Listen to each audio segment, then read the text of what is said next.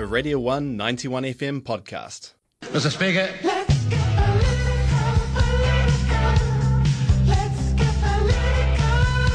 Let's get political. Let me hear Winston talk. Zip it, sweetie, I'm getting there. Let me hear Winston talk. Absolutely, we always take something away from every meeting we have.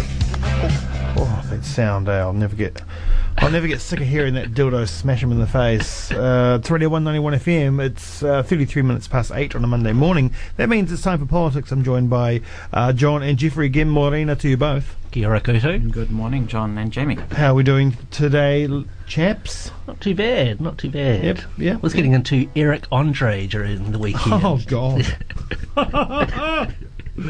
You had an exciting weekend, John. I did. And I cooked a Jamaican curry, so getting back to my roots, nice. Jamaican roots. Did it freak you out a little bit, Eric Andre, when old mate got kicked in the face? You see that episode? Flavor Flav. Yeah. Yeah, apparently Flavor Flav tweeted later saying that, it's the way they edited the shot. But Sure. Anyway, we better talk about, he delivers the gags. Has Labour delivered in the year of delivery? At the start of the year, Prime Minister Jacinda Ardern declared that 2019 would be a year of delivery, with key areas being climate change, housing, mental health, and, of course, the recommendations from the tax working group. But have they delivered? But I guess before we get on to that, we'll have a look at, just quickly, the changes to Kiwi Build. What's going on there? What changes have been announced, John? Okay, so the original plan of building 100,000 new houses has been scrapped. The government is now effectively admitting defeat on that they overestimated what they could achieve in a 10-year period, and it had become a huge embarrassment for the government, so they needed to drop it fast. Some were predicting Megan Woods, the new housing minister, would be more of a left-wing minister in the government. She comes from the Alliance and from Germanton's coalition, so she has more of a firm left-wing background. But these proposals certainly don't indicate anything radical or left-wing. They're certainly the new scheme they have, where the government's going to help with mortgages and where potential buyers only have to have a 5% deposit, will certainly allow a whole range of people to enter into the housing market. So there's no doubt about that. However, and there's also a rent-to-buy scheme, which comes from the Greens to quite a degree, which is aimed at 4,000 buyers. We're not talking about big numbers there, but the problem for the government is that, yes, it's putting in place some mechanisms for increasing home ownership, certainly not to the degree of the original Kiwi Build plan, but the problem is, unless you increase supply, if you're putting in mechanisms to increase demand, allow people maybe such as all of us here to enter into the housing market, but there's not a huge increase or significant increase in the housing stock, then that has the danger of further pushing prices up. And that's the problem. We need a massive housing build in New Zealand, and none of the political parties are proposing that. Yeah, and that was one of the arguments for Kiwi Build, was that even if you didn't get a Kiwi Build house, it would be beneficial to you if you're a home, if you're looking to buy a home, because the supply would be increased, and that would keep a lid on prices. That was the great theory of it all, that you would just build so many new houses. The other thing is the government promised to cut migration by tens of thousands, which would, I guess, put a lid on the demand side of things. But net migration, if anything, has gone up slightly. It's around 55,000 each year. So all of this means that you're probably not going to see the same effects that were promised with the original Kiwi Build plan. So the name has been kept, but it's a very, very different plan now to what was promised. Essentially, it's making it easy for first home buyers with things like the 5% deposit for mortgages, and loosening up some eligibility criteria. But as John says, that's likely just to increase the demand, increase the prices for houses, and there's no corresponding increase in supply. So it's giving the people the perception that perhaps they can get on the property market, but there may not be the property for them to buy. Did the government rely a little bit too much on the private sector when it comes to KiwiBuild? Absolutely, it was like it was meant to be like magic that somehow the government was going to significantly increase the housing stock by using the private market, and with their being no cost effectively to the government at all, and by magic we were going to have 100,000 houses. Surprise, surprise, that didn't work. But I think we've got to question the motives of the government here. The government knows, and Grant Robertson, as Minister of Finance, knows that if they massively increase the housing stock, that's going to lead to deflation. That's going to lead to a drop in prices of houses. And for all those people who have invested in housing as an income source, like they have houses and flats for rent, whether they're just like my parents do, for example, their house is subdivided into 3 flats. I rent one, guy at the front rents another, so they're making some income from that. But then there's other people who have substantial investment in housing. They're going to lose out, and this government is scared, I would argue, to actually deflate the housing market, because they know that sector of the society that benefits from rental properties are going to be very angry indeed, and there will be a backlash. This is another perception thing, though, right? Because house prices have increased 150% in the last decade. And so at the moment, you've got Auckland, where it's dropped 8% in the last year, but that's 8% on 150%. I mean, so, they might be crying a little bit foul, but they're still making a mint. But it would also mean if they're significantly increasing the housing stock and also providing more state houses, that means that rental prices would drop overall because there's a greater supply. So again, that's going to hurt that sector of society who have invested in housing to make money. And I think this government's just way too cautious in upsetting certain business interests, corporate interests, etc. I think yields are way too high on rents, but that's just me. It's because I rent. Anyway, there are some big differences here. What are we hearing from industry commentators, Jeffrey? Do we know anything? Well, the reaction to the changes was pretty universally negative from across the spectrum. I mean, the government tried to sell this as a reset. And that was their spin line. Was we're clearing the decks, and we're admitting that it didn't work, and now we're pushing forward. We've got some great new ideas to increase home ownership for first home buyers. The commentariat really isn't buying it. A business journalist, Bernard Hickey, he wrote quite a savaging column saying that younger renters got double toasted, were his words. And he said that the KiwiBuild reset meant that Ardern is, quote, just another transactional smile and wave politician who believes she is better at wielding the status quo than the other lot. She has now forfeited any right she had to talk about being transformational and claiming ownership of a generation's dream. On the left, the government cheerleaders like the Labour blog site, Labour Aligned blog site, The Standard, hasn't even posted about KiwiBuild. They've posted about the National Rifle Association in the US and Trump and Brexit and all kinds of other things, but they've just sort of ignored this. But the comments, some of the Labour base are not happy. And the left-wing blogger No Right Turn, who's fairly influential in the online political world in New Zealand, he was very critical. Now, this is a supporter of the left. He wrote some stuff that I can't really repeat on air with the language in it. But he said it's like climate change. It's just another one of the Labour government's broken promises. And he said that the government wants to preserve its and its friends' wealth, even if it means locking out an entire generation of out-of-home ownership for good and creating an English-style hereditary class structure. So, he said that the KiwiBuild changes will, if anything, will make things worse by pumping money into the housing market, preventing prices from dropping, essentially what John's been saying. And he's very unhappy with it. But the government does have some support. Mike Hosking said the changes were common sense. Yay! And he's happy with them. So that's perhaps an indication of who's going to like this, the changes to KiwiBuild. Is this going to do enough in the short term, perhaps, to get them over the line for next year?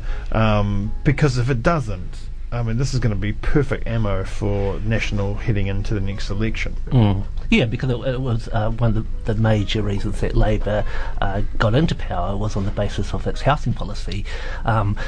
The National Key government had denied there was a housing crisis at all.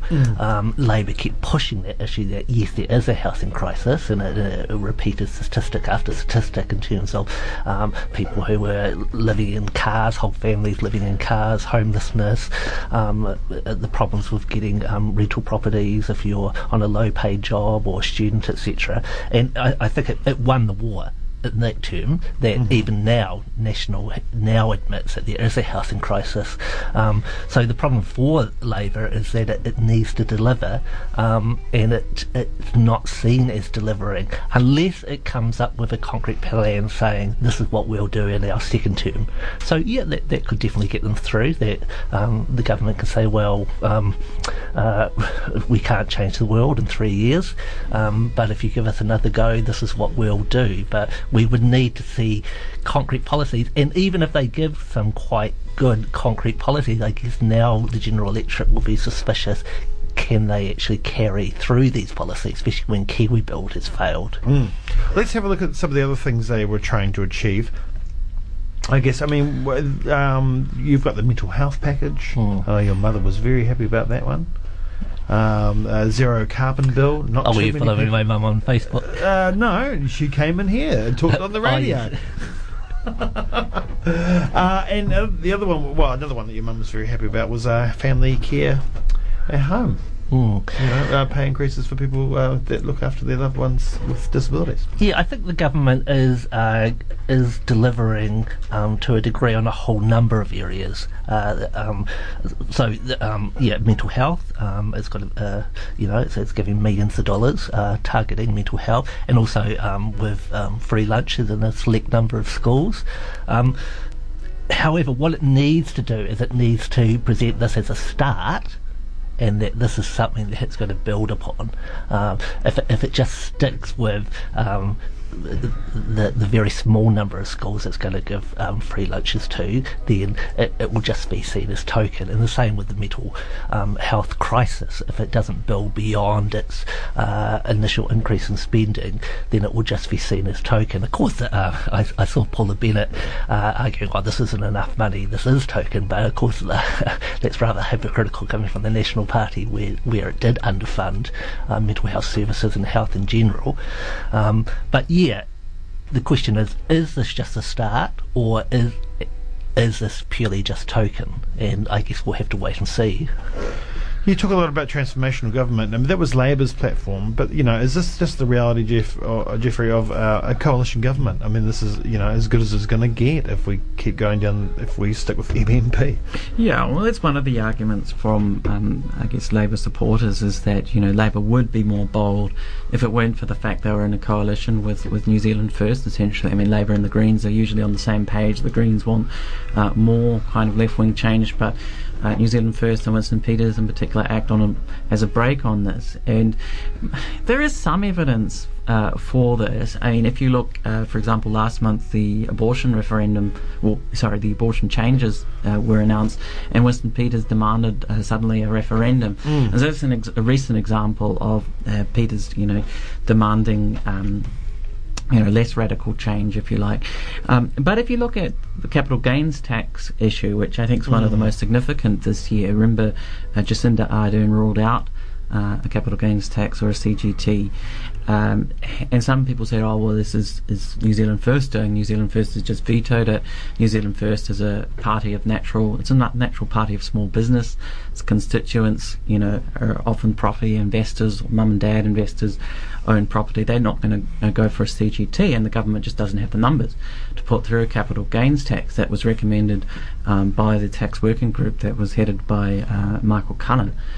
But this argument I think doesn't quite work, because Ardern, when she announced that they were backing down from the CGT, or they wouldn't proceed with a capital gains tax, she said that she would rule out campaigning for a CGT as long as she was Prime Minister. So even beyond this term, even if she's in government just with the Greens, say next term, she would not progress ahead with the CGT. So that makes it sound to me more that she personally doesn't believe in it or doesn't think it's politically palatable. I mean, that was her argument, was that we've gone up 3 elections, pushing a capital gains tax, and there's just not the support for it. But I think it is her decision. It's Ardern's decision, it's Labour's decision. They're not going to go ahead with that, and putting the blame at Winston Peters is, of course, politically quite convenient. From a left-wing perspective, but I don't think it's really true. And certainly not on that issue. Of course, there are other issues where New Zealand First has acted as a brake, and that's quite clear. Yeah, well, they're trying to cover. It seems like they're going to try to cover all their bases, right? They're trying to do things for the working class, for mental health, but they're also, with that and the budget responsibility rules, they're trying to cover their business side of things as well. They're trying to play the game that Key played really well. He could go from the left to the right quite easily and stay centre, but head over there, more money for beneficiaries, head over here, tax cuts for businesses. I guess Labour's problem is that they, from their point of view, they promise way too much and they raise expectations way too high, whereas Key never did that.